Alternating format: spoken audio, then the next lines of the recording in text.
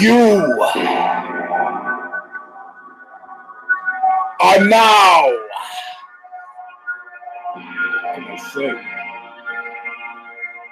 about to witness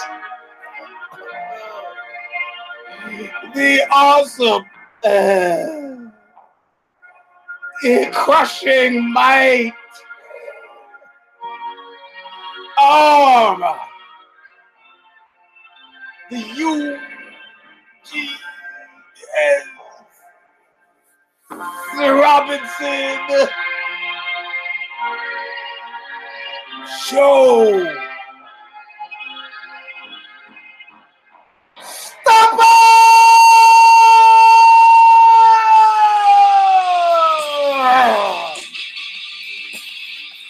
Welcome, my friends. Sorry about the late start. Tech troubles of all varieties. I'll explain it in a second.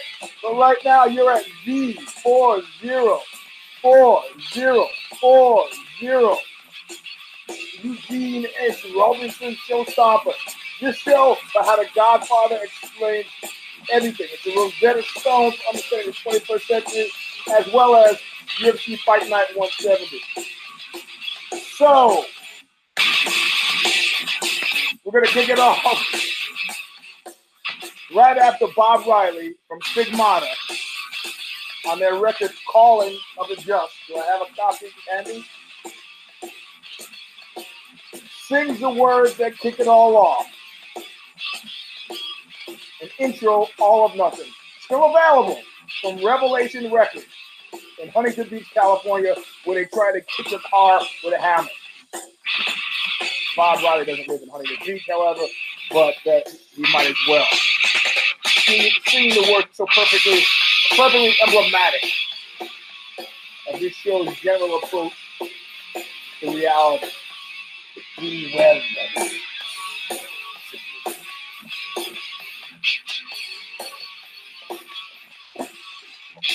I'm on my way back to nowhere. I took my time, but I could not see so clear. But I'm taking a real good look at you. I'm taking a real good look at your face. So being paid back in full, always nothing. Sorry to stop all over Bob's line. If you want to, that's nice. Pause. Just stop working on my phone. I won't be fooled. That's how they get you. Oh, it just suddenly stops working. Guess I'll have to get a new one. Listen, you want to buy a new iPhone? That's cool. Wait till Jonathan Ivey. He's back in the fold. They got him off of whatever else he was working on. That's when they're going to come out with some shit. I'm not they gave it to the B team. He had some crisis, went off to fucking England or whatever, had dealt with his family. Who knows what the problem was. And now he's back in the fold.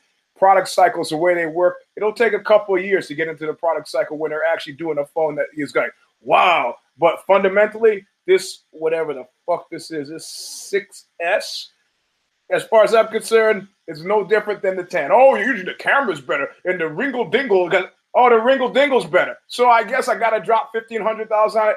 It gets call. It gets text. I can take pictures of my penis. What else do you need with this phone?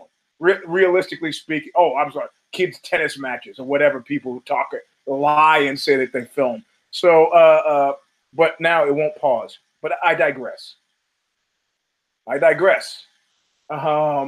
This show is exactly what it says it's about. And I need to, before I forget and get too freaking cavalier, as usual, at the halfway mark, when I give you the high signs, let's see what the hell happened here. When I give you the high signs, everything is going wrong here, bro. I see other guys with other shows, and they got the studio, and Mark Maron's got his garage, and he's got like really nice mics and stuff. And if it was anybody other than me, I'd feel bad for half a second. Not me. I look at this personal affront. Okay, is it in? Yeah, it's coming through the headset. Thank you. Okay, so now we're on the ball. On the ball, with my very expensive, and I'm proud to have it. Glad to have it. So, all right. So the way it works in this household is we're all so busy that with great frequency the biggest joy that have in the world is to be able to sit and to watch a movie from beginning to end. You have kids at a certain point, you realize that's a fiction until the kids go to sleep. So then you either become a late night film watcher, or you don't watch film, you stop watching films. Well, we're also busy here. We don't get into bed until whatever, 11. There's other stuff to do once you're in bed.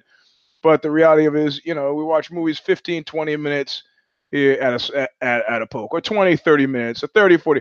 Now, keep in mind, The Godfather, the Francis Ford Coppola directed movies, of which we're only really considering one and two here, also will accept the director's cut. Will never accept part three except as anecdotal appendix item. So that's what we're talking about. The first time this film came to my attention, I believe I was in Nassau, in the Nassau, Bahamas, in Nassau, Bahamas, in Nassau, in the Bahamas. And I remember the poster, and you've heard me make mention of this on the show Stomper. The poster with the hands, with the the whatever that is, the puppet's crucifix that they use to control the strings that control the puppet. I remember seeing this in Nassau. When I got back from Nassau, my great grandmother took me to see the movie.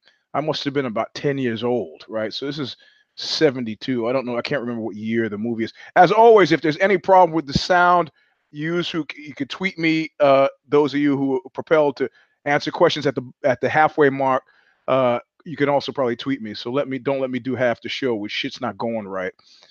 Anyway, so my great grandmother, also known as my nana, she took me to see it, and maybe not, my family, they wouldn't take me to see Catch 22 or Bonnie and Clyde because of the overt violence, but this somehow got under the radar. And of course, when you're hanging out with the great grandmother, everything goes straight to hell. They do whatever they want. So she took me to see, and the only question I had during the movie was when Sonny was having sexual intercourse with Lucy up against the door. I believe her character's name was Lucy. And I said, Grandma, what are they doing? I thought they were wrestling. And she goes, I'll tell you later. And she didn't actually tell me later. I still don't know what they were doing. What were they doing against the closet door, that bedroom door?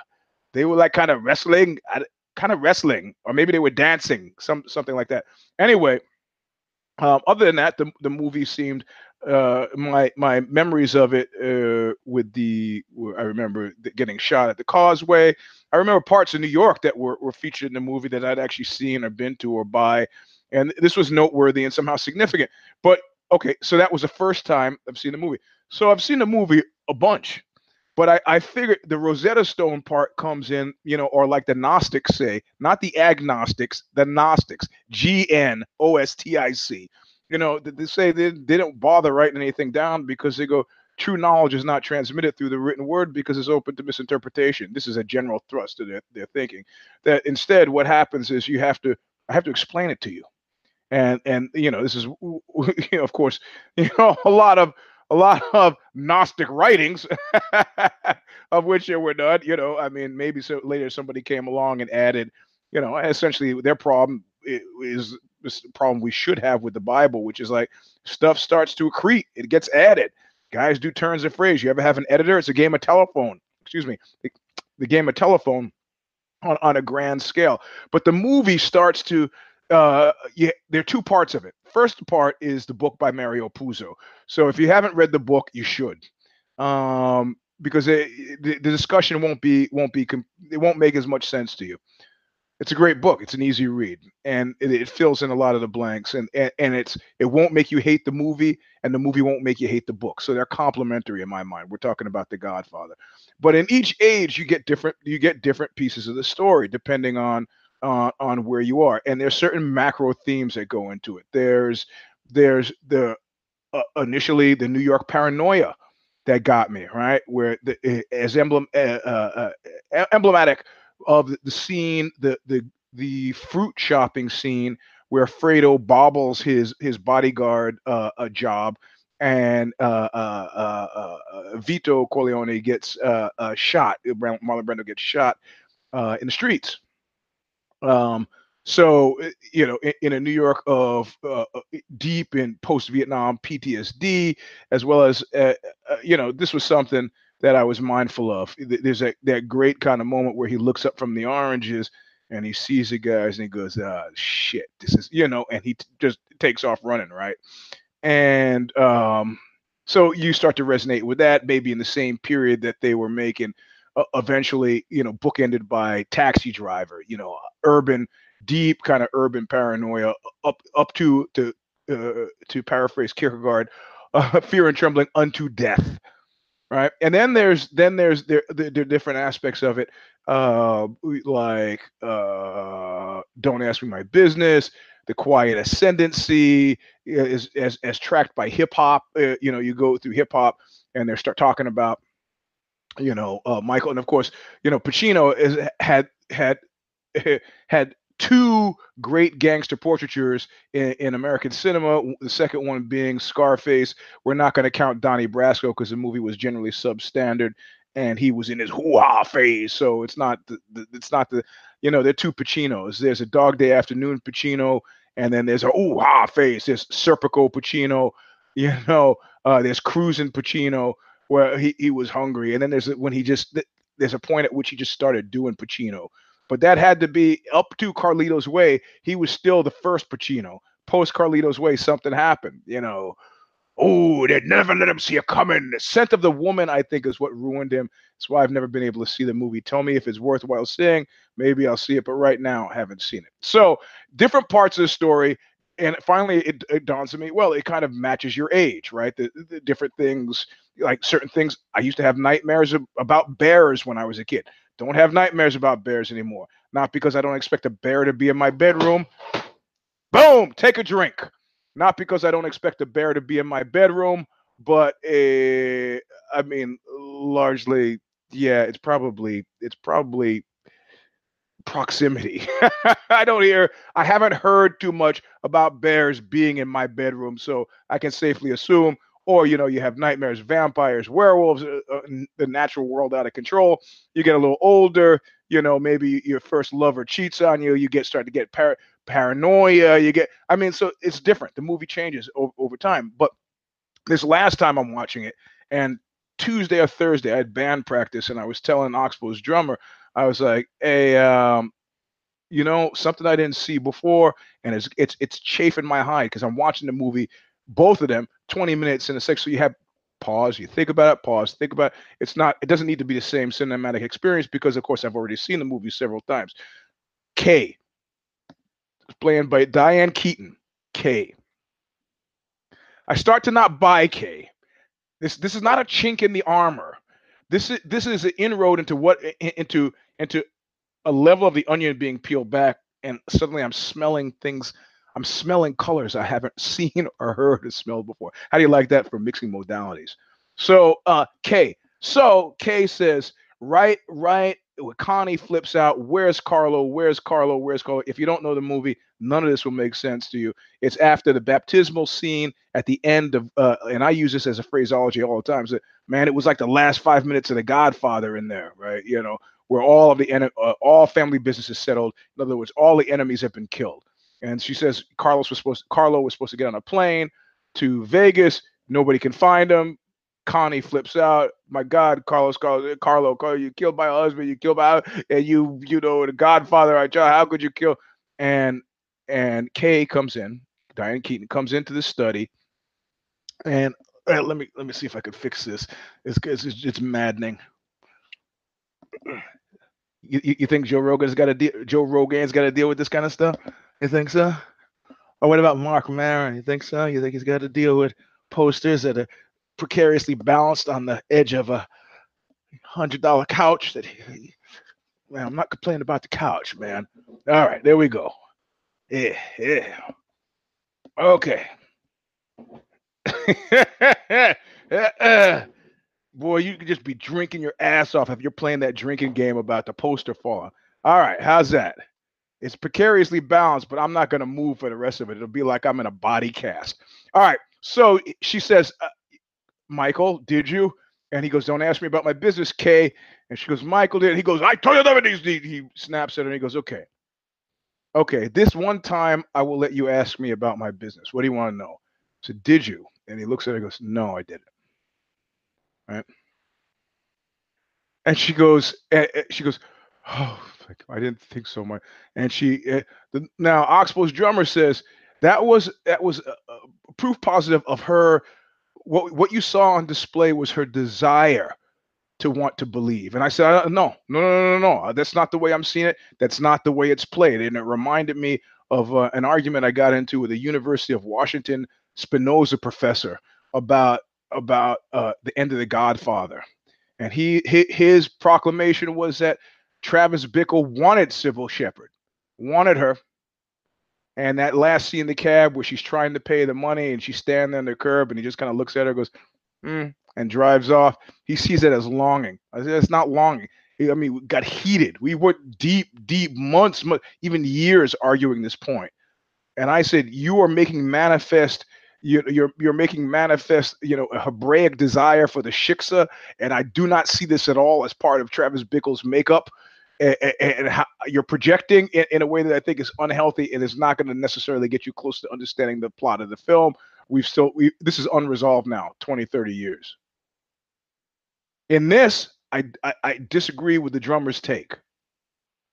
We did not see there were no heavy duty internal machinations for Kay like there may have been for Connie. There was coloration to Connie. First of all, in real life, she was Coppola's sister, right? And that's in real life. So maybe he knew the character, but there was always something slightly discordant about Kay, who I think it would be comfortably safe to say represented America. If you remember, it wasn't until Appalachian that I write about in an upcoming. Oh, I think we ran it, the Ozzy piece, "The Day the Mafia Broke." J. Edgar Hoover consistently said that anybody who said that there was anything like the mafia was crazy. It was crazy conspiracy talk. You might as well be complaining about Bolsheviks, and hidden Nazis and fifth columnists and stuff like that. He poo-pooed it. One, because I guess, like I write in the article, that he was into horse racing and they were gambling, and two, because he didn't get the head. It was work. You shoot a John Dillinger and put him on public display. The disorganized criminals, that was easy. And in mafia terms, those guys were out for nobody. They were bending. They were out for nobody but themselves. The mafia was an organization. It was an institution, and as such, had its connection to probably. I'm not saying that J. Edgar Hoover got payoffs for this. That's not the point. So Kay represents an America that was resistant to understanding the deeper threat imposed by out of control or unbridled capitalism. Let's call it that. That's what Kay was. But she still also represented something. Fundamental, the distaff side, right? She was his wife and she was a mother, as well as weaving in this wholly modern thing where she quite comfortably managed to get an abortion right after the Frank Pantangeli thing. She says, I didn't want to bring another son into this right before he punches her. The only time we ever see him punch her, which we presume is the end of their relationship. Now, 2 years before J. Edgar Hoover died, they passed the RICO Act in the 70s. And this, after Appalachian and all these 100 guys in upstate New York, or Jersey, Appalachian, yeah, it's on the border. It's right there on the border. They caught 100 mafia. They had 100 mafiosos at some meeting. They caught like 62 of them. Those guys were in jail for an hour. And there's not a crime to run for the cops unless there's a crime being committed. So they could have just stayed where they were. But at that point, criminal conspiracy. J. Edgar Hoover had to acknowledge the existence of it, and in a very half-assed way, he began to pursue crimes, against it. Listen, you don't have to be a genius to figure out what happened to Robert F. Kennedy with the whole Jimmy Hoffa thing, which was a continuation of the JFK thing. It's like, we're talking billions of dollars, We're talking Hollywood. We're talking Vegas. We're talking offshore casinos. We're talking the beard and Havana. We're talking about huge amounts of money. This is a meditation on capitalism. But K, which is how my understanding of K. There's more significant understanding K as a representational, symbolic representation of America than it is. I mean, we saw whatever her name was, Mama Corleone. We saw Fredo's first wife, the drunken non-Italian woman at the second, not a wedding, the dedication of a bunch of money, and as part of Godfather Part Two. So I'm not saying that the female characters don't fare well. I'm just saying that I think Coppola is doing something very specific and very interesting. But I don't buy Kay. And then Kay's she says, "Yeah, oh thank God, Michael, thank God."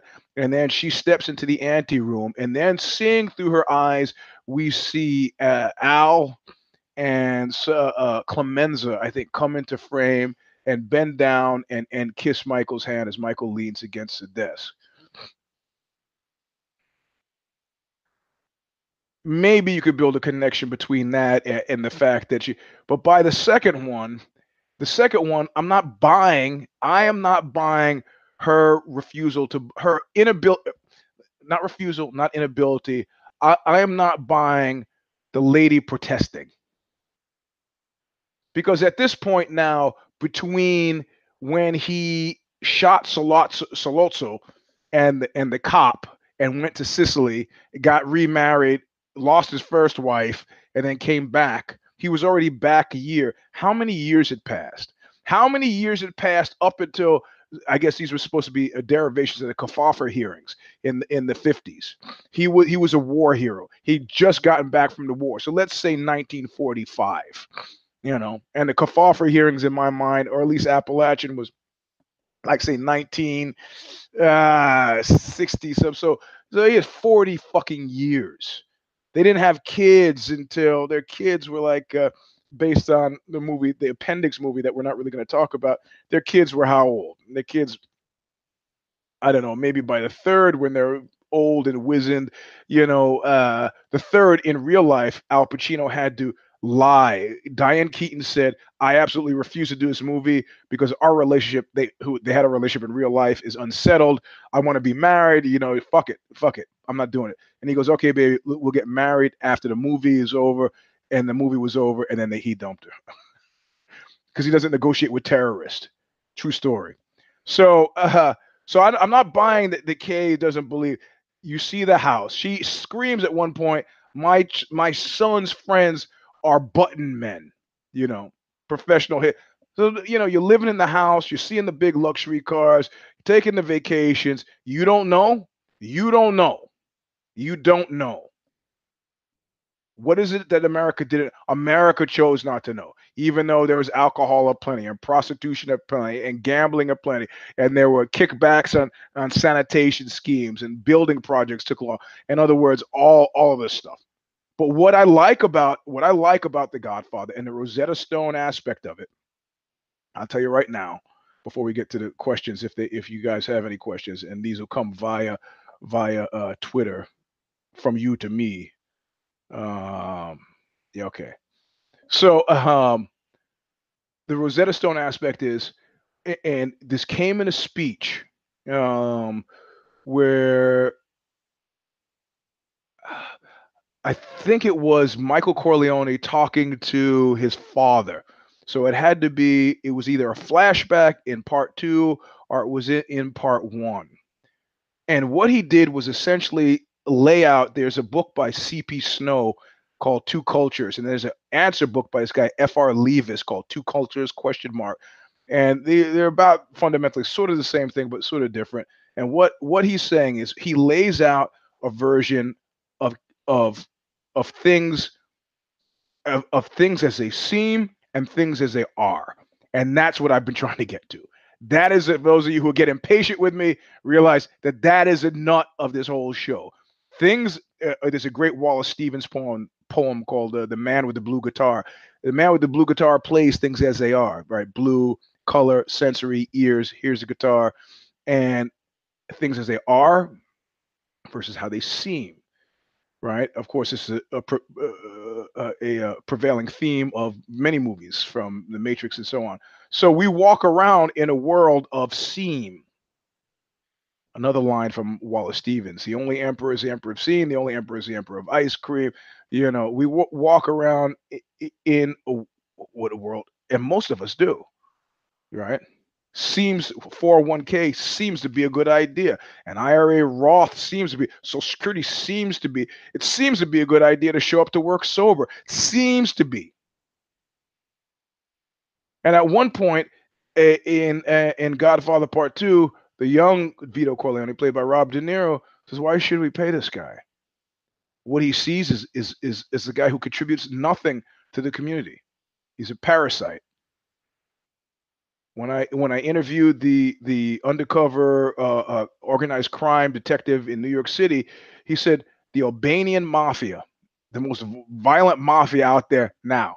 Like you can't get these guys to roll because they know that the people who their bosses will kill everybody, kill your sister, your family, your teachers, people connected to you. They'll kill everybody. And he said they're gonna fail. I go, you know why they're gonna fail? Okay, why? And he said because all of these criminal societies work with the communities. They're not holding the communities hostage. They were, and this comes up in The Godfather. He says most of when he rejects Solozzo's offer to go into drugs, he goes most alcohol, gambling, prostitution. See, these are things that people want. They may not want other people to know they want it, but these are things that they want. These are things that are part of the fabric of our desire. Drugs, no, yeah, you might want drugs, but you do not want your kid to want drugs, And there's big money because I don't care, the politicians find out, some kid, all you need is one kid to jump off a roof, and then it's a bad PR move. And of course, for his trouble, he gets killed, and as we know. So the Albanians, he's by this guy's, and if you read some of my mafia stuff, you know who I'm talking about. I'm not sure he wants to be quoted in a show that I do in my underwear, but he says, the Albanians are not working with the community. People are terrified of them. That's not good. The mafia lasted for a long time because it worked with the community, even though the Fanucci in Godfather Part 2, Corleone goes, this guy's, and he shoots him, murders him. And at that point, he becomes a template for a different kind of community leadership, that more closely hews things as they are, that drives things as they are through as they seem, right? The degree to which a society is successful is a degree to which are and seem are close together, right? If R and seem are really far apart, you have non-functioning societies, right?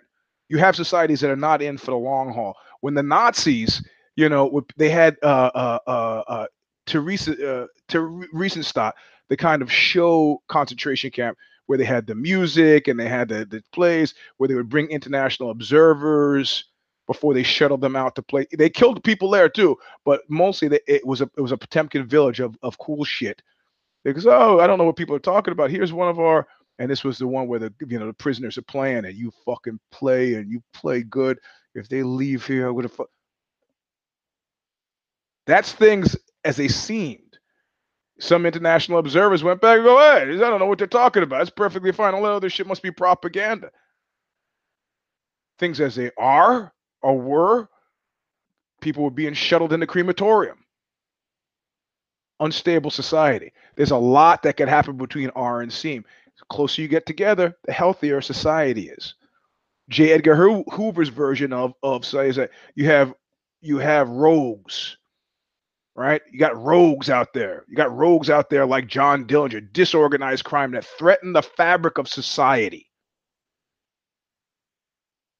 It seems like we live in a pretty nice place, but every now and then chaos intrudes, and the things as they are is that we're good, decent people. But it seems like if we pay attention, no. So they establish this point in The Godfather and say, look, in other words, the red pill, blue pill thing. And he said, I'm not going to be a puppet pulled on a string by so many big shots. He redefines the mafia's relationship to the community, starting with the fact that he has a legitimate business. Fanucci, if you in Godfather Part 2, was pure extortion.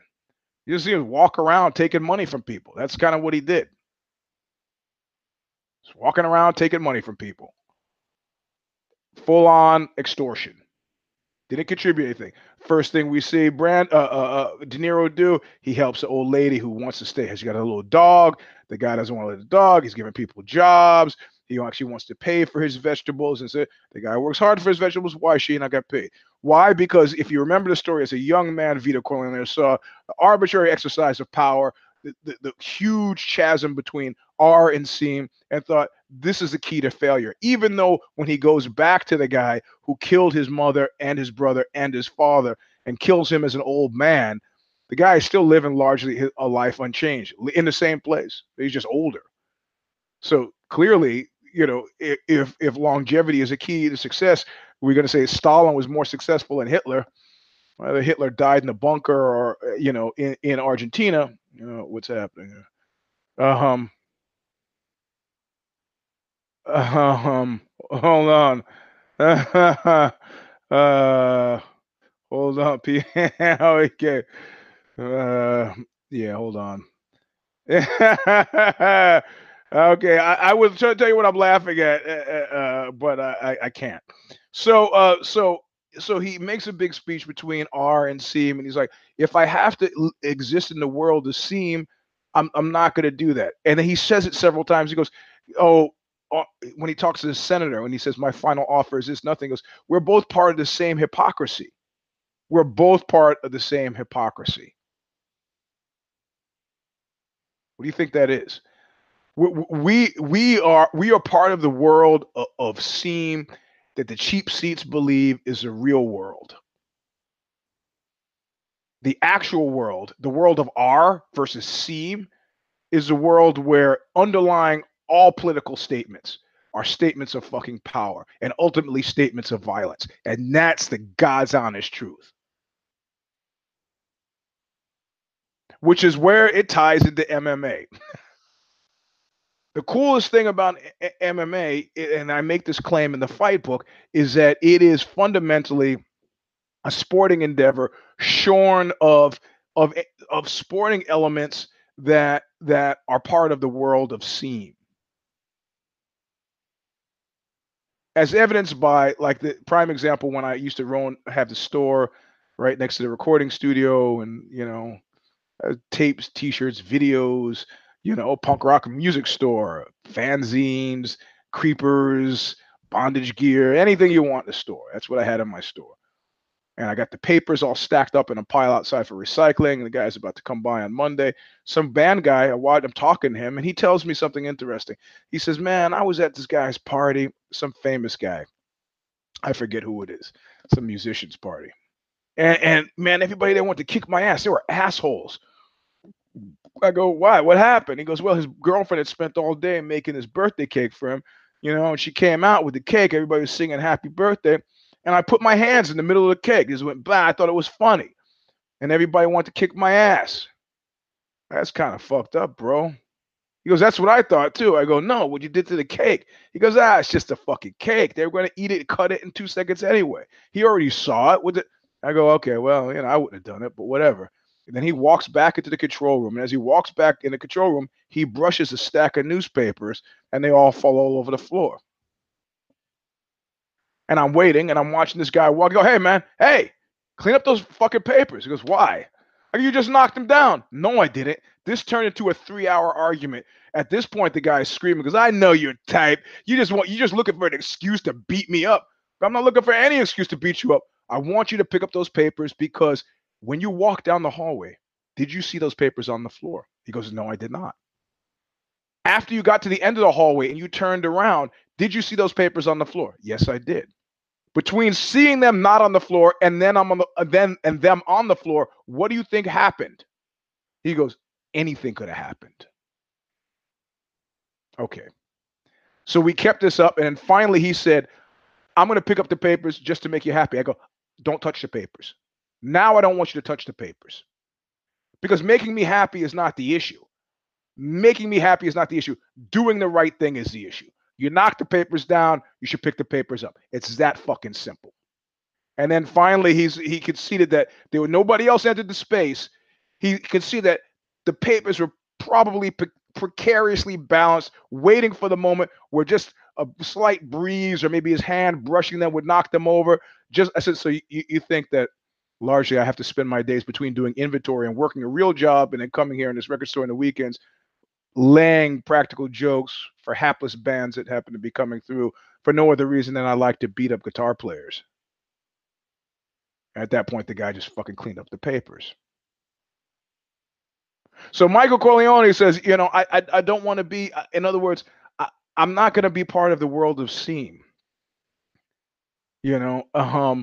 This in this guy's mind who knocked the newspapers down, he understood the political implications of what it was that we're saying, that he went right to it. Underlying my desire to alter his behavior was a fundamental threat of violence. He understood this. And so when Michael says, he goes, we're all part of the same hypocrisy, Senator. And the senator goes, oh, you play whatever little games you want. The senator is fucking wrong. Senator gets found out. Okay, now's the time. You got any questions? Tweet the questions. Tweet the questions. Let's see. Open it up so I can see them without interrupting the show. Oh, here we go. We got a couple. What's the chemical difference between Yair versus Oh, wait. Okay, what type of drug was each event? I'm getting to that. Don't slow me down. Okay, I'll get to it. So anyway, so this is why I enjoy, and what I said in the fight book, Fighter, everything you ever want to know about asking, but afraid to get your asking for asking. Also, let me explain something to you as we go into the holidays. If you go to patreon.com/the Stomper, you can donate a 50 cents, $1 for the show. I'm not aware of the fact that you've done so until the end of the month. And at the end of the month, it says, oh, this many people have donated. You have 30 people who donated 50 cents a piece or $1 a piece, and then they send me a check for it. Somebody was like, well, how much does Patreon get? I don't know. It's not the point. I don't know how much Patreon gets. I know that they send me what they don't get. So that's all I have to go on. Not the fictional whatever they get or the knowable but unknown to me what they get, but what I actually get. People say, oh, you're going to do this show. Now you got Aussie Confidential coming up. Yes, I will continue to do this show, but I'm looking at trend lines. And every month, I'd like to make at least $1 more than the month before. So you can donate or not. If you enjoy the show, you shouldn't have to wait till things get desperate and dire. I could be out mowing people's lawns now for $20. Like I want to do that. And in any case, so let's tie this off. So MMA has all the sporting elements. They have commentators, they've got referees, but fundamentally they've gotten to the ass end of that argument with the newspaper, where you realize policy is not going to get you any very far. Policy is not going to get you very far at all. And the actual fact, it's like you've had to peel off this part of the onion. What about this part of the onion? No, that doesn't work. Maybe you should pick up the papers because you're a nice guy. No, that doesn't work. Maybe you should pick up the papers because you knocked it down. I don't believe it did. That doesn't work. So fundamentally, you have to say, look, you're going to do this because my final offer is this: nothing. You're going to put up the money for yourself. Because what he's saying is, when it comes to the exercise of the kind of violence that underlies political power, I'm not a student of this. I am a creator. I was a soldier in your military. And he says this during that speech. He talks about trying to get he says, I'm American as you. I defended this country, but he's not justifying his existence. What he's doing is pre-explaining his aggressive, what will fundamentally be an aggressive exercise of dark power.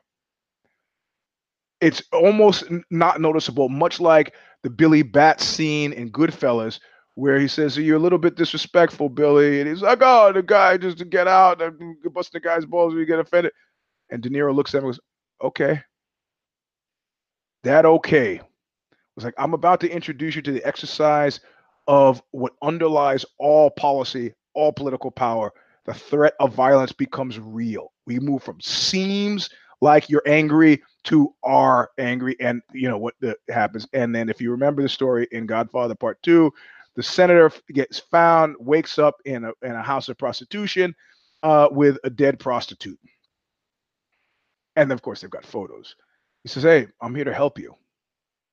If you don't think that Michael Corleone had the prostitute killed, well, he probably didn't say go kill a prostitute. So the guy likes prostitutes. He goes, handle it. I need to get this guy in compromising situation."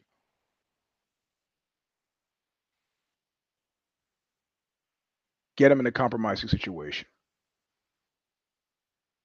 So in MMA, you know, you have all these other things like Mary Poppins saying about a spoonful of sugar making the medicine go down. But make no mistake that we are in the world of R, not seem. Now I'm going to go through the fights backwards, and I had 4 cares on this card. I did the show with the indefatigable V-Rod, Victor Rodriguez, and dude had like 8. I had to do the math early this morning because I think he had 8 picks and he got 4 wrong. No, he had 9 picks and he got 3 wrong. However, I had 4 picks and I got 2 wrong, putting me at 50%. And then I guess fundamentally he did better than I did. Starting off with me picking Gicht Extraordinaire. And how does a man become a Gichter? A man becomes a Gichter by being named Neil Magny. Neil Magny. What can be said about Neil Magny that hasn't been said about Somalia? I picked him. He looked good. His entire fight life career is full of zigging when he should have zagged and zagging when he should have zigged. And you cannot trust him anymore. Gichter. No longer a Gicht. No longer a guy I can't trust, but a guy I can't trust anymore. I've had it. It's like CNN. Oh, Eugene, you're going to load on CNN. No, I'm not talking about so much CNN. I'm talking about CNN.com. Crashes my page every time I try to look at it. Finally had to tap out. I go, I love you, CNN, but I can't do it. Whatever you're doing to me digitally is fucking up my life. Neil Magny is fucking up my life against Ponzinibbio, but he did a wonderful service because he put Ponzinibbio in this rarefied space where he's got his hands around a lot of seam and not a lot of R. And that's where the mist creeps in. The mist creeps in when you move from R to seam. And he's now talking about how Woodley is trying to duck him. I mean, I guess that makes sense, man. Yeah. Why Magny sucks? I'm answering that. Or why? I guess I'm not answering that. I don't know why he's inconsistent. I don't know. I mean, there's could have been, sometimes, wish me luck, Shamus. I got a raw deal. Well, your kind always does. That was the big sleep. It wasn't as I've thought in the Maltese Falcon. Your kind always does. It could just be one of those things, man. It could just be one of those things. Like that movie with William Macy where he plays the cooler. A guy who just radiates that kind of Charlie Brown-esque bad luck and just bring, there are people, Sly Stone said it best. Some people just love to learn, and some people you just love to burn. I've been around people like that, and you can feel it. You can really feel it. That what they want, the rightest thing in their world is for you to fuck them over. They invite it. And when you don't do that, they create a situation where you want to do that because they think you're magical. Like I had that one woman tell me, angels sent her to me, the mother of a friend of mine. Yeah, calf kicks do suck for tall, skinny guys. But look, man, I'm looking at macro Magni themes. I'm not looking at micro themes. I could look at the technique, but it doesn't. I don't think that answers all the questions. Sixto Rodriguez, Sugar Man, the answer that makes my questions disappear with Magni. The ways he's found ways to lose that I had not seen before. And then the times I picked him to lose, he's found ways to win that I haven't seen before. But what I haven't seen with Magny is I haven't seen a burst of confusion between Seams and R. I think he knows kind of where he is at this point in time, which is not something you can say about Ponzinibbio, who is now talking about Tyrone Woodley. Yeah, you got to do that. In the burst of your excitement at having won, I understand completely that you've done that. Completely. Good for you.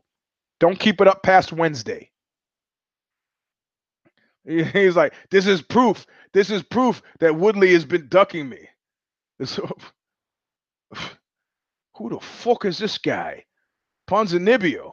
But V-Rod picked him, so hats off to V-Rod. Yeah, my nose is it's probably all a toxic center. I've been poo-pooing the people wearing the mask, and some guy, Danny Acosta. Yeah, you all know him. He said to me, "Yo, Eugene, man, this is no fucking joke. We're in a hellscape now. Your body's inhaling stuff that you not think you think it's campfire. You think you're smelling wood. It's not wood, bro. It's plastics." And sure enough, the wife goes out and she's like looking at through the cat stuff, and there's like stuff in the cat's water bowl. What is it? Just shit in their bowl, particulate matter from the air. So maybe I spend more time inside. I didn't go running outside, but running inside. I didn't go run today because I got a hamstring pull of some kind. But anyway, why Magny sucks? I don't know. I don't know. I don't know. I don't know the macro thing. I don't know what happens in the guy's mind, but I do know something structurally about the way the UFC works, and that's that it's really hard to focus on the job task at hand, right? It's like if anytime a company says that we're startup-y, what they mean is it's fucking chaos here. And you're going to work long hours as we try to figure out. And one of the things is, in those situations, people who don't have enough work are the ones who are calling meetings to create the illusion that they do have enough work. Those of us who have to load the fucking trucks, it's a constant chafing fucking misery. I can't think of solid reasons why Magny loses in the way he loses. Outside of the fact that he suddenly, at one point during the fight, realizes, oh shit, I'm Neil Magny. I got to fuck Eugene over. And he does so. Ponzinibbio talking about how he should get a shot at and I'm sure some wags in the comments are going to say, yeah, Eugene, but look at his win line. Fuck straight the hell with that. Come on. All right. Well, hey, maybe he will beat Woodley. If you're on the radio listening, I'm making the universal masturbation sign. I'm going to have to see a little bit more. You got to think big, like that little old ant who moved the rubber tree plant. Everyone knows an ant can't move a rubber tree plant. You got it. You got to keep on dreaming, bro. But I'm not seeing it. You be in Argentina, you got to gin up the crowd. Got it. Don't know why that fight was in Argentina anyway. South America, maybe it was global TV covering Argentina. Don't know. Lamas, I picked Lamas to defeat Darren Elkins. But so did V-Rod. Nice to see. Sorry, man. It's probably the dust. I'm getting cancer. The nasal Eugene Nostradamus. But Lamas is nice to see him. Nice to see him again. And but he beat Darren Elkins. I could barely muster a care for that fucking card, really. But I had to because of Lamas, and not because anything. Well, because he was touted at one time. He was one of those guys making the sign of the belt around his waist that you didn't completely laugh at. I picked Khalil Roundtree, who got fucking elbowed into insignificance in the first fucking round by Johnny Walker. Look, less said about that, better. I had dinner ready for you when you crucified it. That's the only pick that I feel bad about. I don't know. It's hard to explain. How do I explain it? I don't know. Vera, Vera, I picked against Kennedy. Kennedy. I mean, it's against the nobody. Oh no, no, Kennedy. Oh yeah, okay. You know what I mean. You know what I mean. Go back and watch the Care Don't Care, the Care Don't Care show with V Rod. The last one, I guess, Kid Nate is back in the fold from his peripatetic ways, his steak and champagne only caviar ways. Cynthia Calvillo, I didn't care about that. Prazares, Fabinski, didn't care. I don't think I cared about the whole rest of the card. He picked Sasaki, and Sasaki lost. I didn't care about. Yeah, he picked Bandai, and Bandai lost.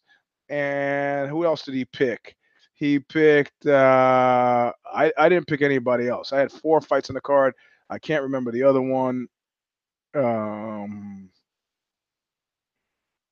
and Santos. Nope. Nope. Nope. Nope. I didn't really care. And that's it. That's it. They're a bunch of. Nair was the other one. Narimani. Did Narimani? Did who? Who did he picked? Here's his. He picked. Yep. He picked Nair, and Nair won by unanimous decision. So V Rod crushed me this time. It's okay. It was his last show. He had to do well. He had to leave him wanting more. But the reality of it is that UFC fight night, many of you have shared been of the opinion that there were a few bright spots of the show. I've seen you've been tweeting me and texting me some of these comments that there were a few bright spots in the show, but that fundamentally it was like, And then some of you said, I don't even care enough about the show to listen to the don't care preview about the show. That's how little I care about the show. And so then you have to ask yourself, again, given that the Rosetta Stone of how you understand what's happening in the 21st century is the Godfather, and the discontinuities between the world of world as it seems and the world as they are, specifically a company owned by former casino owners, and this is where you come in for the payoff, right? The casino owners, we can put the bald one in there in the oopsie, how they understand the slackness of the one of their last few remaining cards for their old contract with pre Fox contract pre ESPN. And in other words, are they shoveling shit because they expect us to eat it?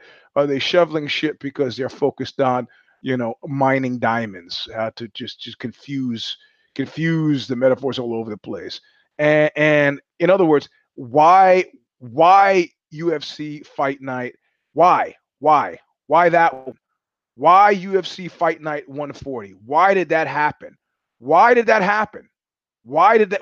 What sense did it make to book that fight? Well, you have to contractually to fill some. You also have future goals of future marketplaces that you put in your SWOT analysis: strengths, weaknesses, opportunities, threats. Part of it has to do with developing, TV rights in South America. There are lots of macro reasons why they did it.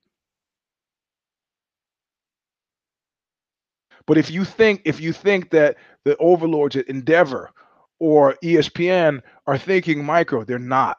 And that's the thing that you have to realize once you get into the management realm, once you get into Michael Corleone's space, that how you understand the world as it seems and the world as it is, are versus seems, it's a kind of macro view that if you would get vertigo if I took you there. I don't know if you've ever known a CEO or been friendly. I've known who's the first one I met? Jim Spilker from Stanford Telecom. And I've known a few others, women as well, who were CEOs. So it's not just a man. It's not a gender thing. It's about like a guy from Soviet Georgia said he didn't grow up under Stalin, but his family did. And he said something pretty interesting. He said, "Oh, Stalin's image is getting rehabilitated." They say, "Don't blame Stalin; they blame other people." Stalin was pretty successful, right? It's pretty successful. He lasted a long time. Died in bed, naturally, not hung up by his ankles in some fucking piazza like Mussolini. But the reality of it is, the reality of it is that if you I'm not being as articulate as I desire to be on this point, but if you sorry, I'm sorry, it has to do with the difference between R and seam. And if you were to get that vantage point, the Hawks Erie, like the guy says in the opening speech in Glorious Bastards, he goes, most Germans are incapable of thinking about the rat's life from the rat's point of view. They think about life from the hawk's point of view. Yeah, okay, yeah. Well, you know what? You go macro, like most CEOs go macro, and you realize, like this friend of mine from Soviet Georgia, he goes, and I said, well, you believe that Stalin, there was people around him. He goes, look. Even if it wasn't, let me tell you something. It's hard to care about. It's hard to care about one person, much less 100 million people. So when you go macro, the world as it is, or the world of R, is very different. Very different. Like I said on one of the shows last week, a guy who's a CEO, a person who's a CEO of a company and has a large number of people quitting doesn't seem like a very commanding leader. They call that attrition. They don't know. It's not a good thing. Which is why if you have a company where a lot of people are quitting, counterintuitively, you know what you must do? You must begin firing people. Because then you can call it things like reorganization. And it seems like you're commanding and in control. One of my first jobs the second jobs I had was firing a guy in his 50s who was a sole source of income for his wife and his two kids. And this grown adult male, they wanted a button man to do it, and the button man was me. The guy's name was Lloyd. You don't need to know his last name. He started crying as I fired him. And I felt like my hands are tied here, man. I'm a foot soldier. I'm a grocery clerk. I'm delivering a message. I'm a telegram guy. Telegram Sam. The message is you got to go, Lloyd.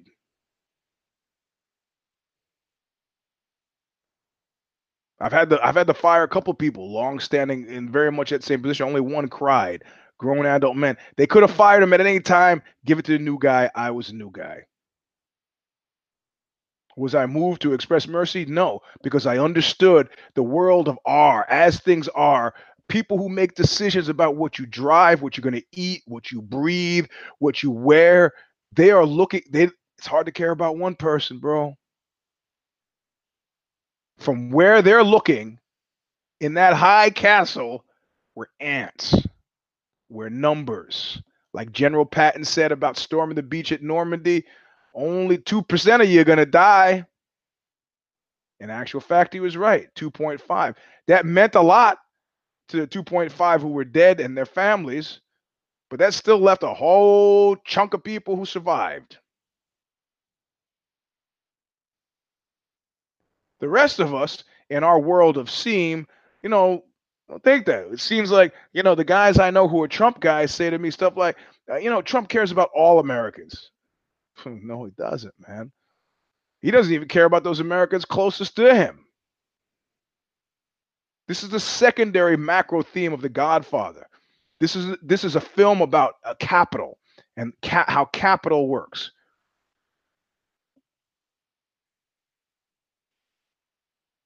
And how it play. I mean, if political power is undergirded by violence, capital, a creation of political power, is also undergirded by violence. So you can't have missed that.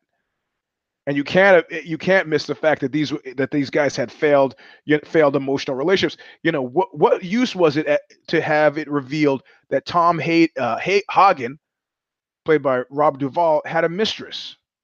We've seen nothing. He seems dutiful. He's steadfast. His wife seems nice. They have the family for the kids. And yet it's revealed that the steadfast man of rectitude has having an affair. These were really secondary. These were symptomatic of other things. And through it all, the last scene in Godfather Part 2 is Michael staring out in a autumnal, soon to be wintry landscape alone. You might not be able to get an emotional read on him at that point in time, but if you're going to say he's happy, I'm going to say prove it. It feels uncomfortable to us. UFC Fight Night, 140. It feels uncomfortable to us because suddenly the air is thin and we've gone macro. And macro is that one fight or another doesn't make a bit of difference. One bag of heroin, one or another, doesn't make a difference. It might make a difference to the 2.5% who are not going to make it up that beachfront, who are going to succumb to overdose. But for everybody else, it'll be fine. The drug that is MMA, how good does it have to be? And does it have to be that good always? No, because I'm not. You're looking at things discreetly. You, Mr. Commentator, are looking at things. You're looking at the world of how things seem. You're eating your pills one by one. I'm looking at the whole year of pills. I'm looking at a whole year of glassine baggies. I'm looking at a whole year of addiction. I'm looking at I'm looking at new dealers. I'm looking at a new process. I'm looking at a new undergirding, just like the old undergirding. You're confused about anything? It's easy to get confused about how things seem. Depending on the trick of the eye, you seem like somebody else. Oh, you look like that guy. No, I'm sorry, I thought you are. Can't fuck with that. This is why the whole Me Too thing sort of rubs people sort of the wrong way. Right? Because men are not really super communicative necessarily all the time, or not communicating this, but when they hear about some of this stuff, they know on the planet of R. If I tell you, let's go back to my hotel room so you can watch me masturbate, like Louis C.K., you can be pretty much 100% sure that when we get to that hotel room, I'm going to be masturbating.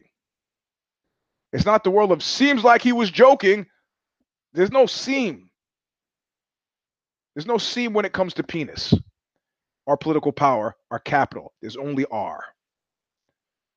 So those of us who are micro and kind of concerned about UFC Fight Night is kind of slack. It was only 4 cares on the card, and of those 4 cares, in the end, there were only like 2 worth a damn to care about, despite what V.40 said. I'm going to have to go Stalin on this one. I'm going to have to go with it's hard to care about. It's hard to care about one person, much less 100 million. It's hard to care about every single oopsie fight, isn't it? Where was I when the actual fight was happening? I was out. The wife and I were out seeing Widows, which if she gets back in time, maybe we'll do a You Kill Me film reviews for reprobates on this channel. If you subscribe, you'll be notified. But that's it. Anytime, like with Benny Hill, when I was a kid watching Benny Hill, if ever I was confused about what was going on in Benny Hill, I would just reference it to sex. And then I knew I had it. It's like, yeah, oh yeah, this is because all of his jokes about sex, right? I was just reference sex and I got it. If ever you're confused about are and how things are versus how things seem, if ever you're confused about any of that stuff, specifically as it relates to maybe the UFC or even in your own life, realize that seem is for suckers. And somebody once said to me, if you have any doubt, right? There could be no doubts. If you have any doubt, don't doubt it. The question reality, like, I wonder if my girlfriend's cheating on me. You got your answer right there. Last 3 words, cheating on me. This seems to reward out of control capitalism. Really? How many attempts on Michael's life did you see in Godfather 1 and Godfather 2? 2. In one case, his first wife got killed. The second one, he did not get shot. He was ambushed, but not shot. So that's the show. This is V.40 of the Eugene S. Robinson Showstopper. Tuesday night at 7:20. Kid Nate is back as if I did it, immediately followed by if the shoes fit. The way that breaks down is PR kerfuffles in the world of MMA for if I did it, and PR kerfuffles outside the world of MMA for if the shoes fit. If there's a fight next weekend, which I don't think there is because of Thanksgiving, we would do a care, don't care, but there will be no care, don't care preview. There will, however, be next Sunday, if I get enough people pledging at patreon.com/the Stomper, there'll be a show, a guest, and of course, the JJB, the Jiu-Jitsu Breakdown, because Marty G will be back in pocket. So that's the show. Thanks for listening. You can follow at Eugene, the at symbol Eugene S. Robinson on Twitter. I got to get to 5,000 by December 31st. It'll affect 25% of my bonus for the year. I know you're sick of hearing me complain about money, but look, just indulge me, okay? Or Mr. Sleep, the number 3 on Instagram. However, if you have no photos up on your page, I'm not going for it. I'm not going for it. Also, if you're asking me for a lot of stuff, Eugene, could you listen? Could you do? Could you help? Could you read? Could you? I'm very busy. I will. I'll get to everything, but then don't follow it up with 10 emails bugging me about whether or not I've done it. I got enough of that shit in my real life. Mr. Sleep 3 on Instagram. Have photos on your page, and don't do that thing is this requester wants to screen you. Okay, fine, great, so long. You came to me. So I'll click yes, and then you have to let me in. You don't let me in, then I'll just delete it.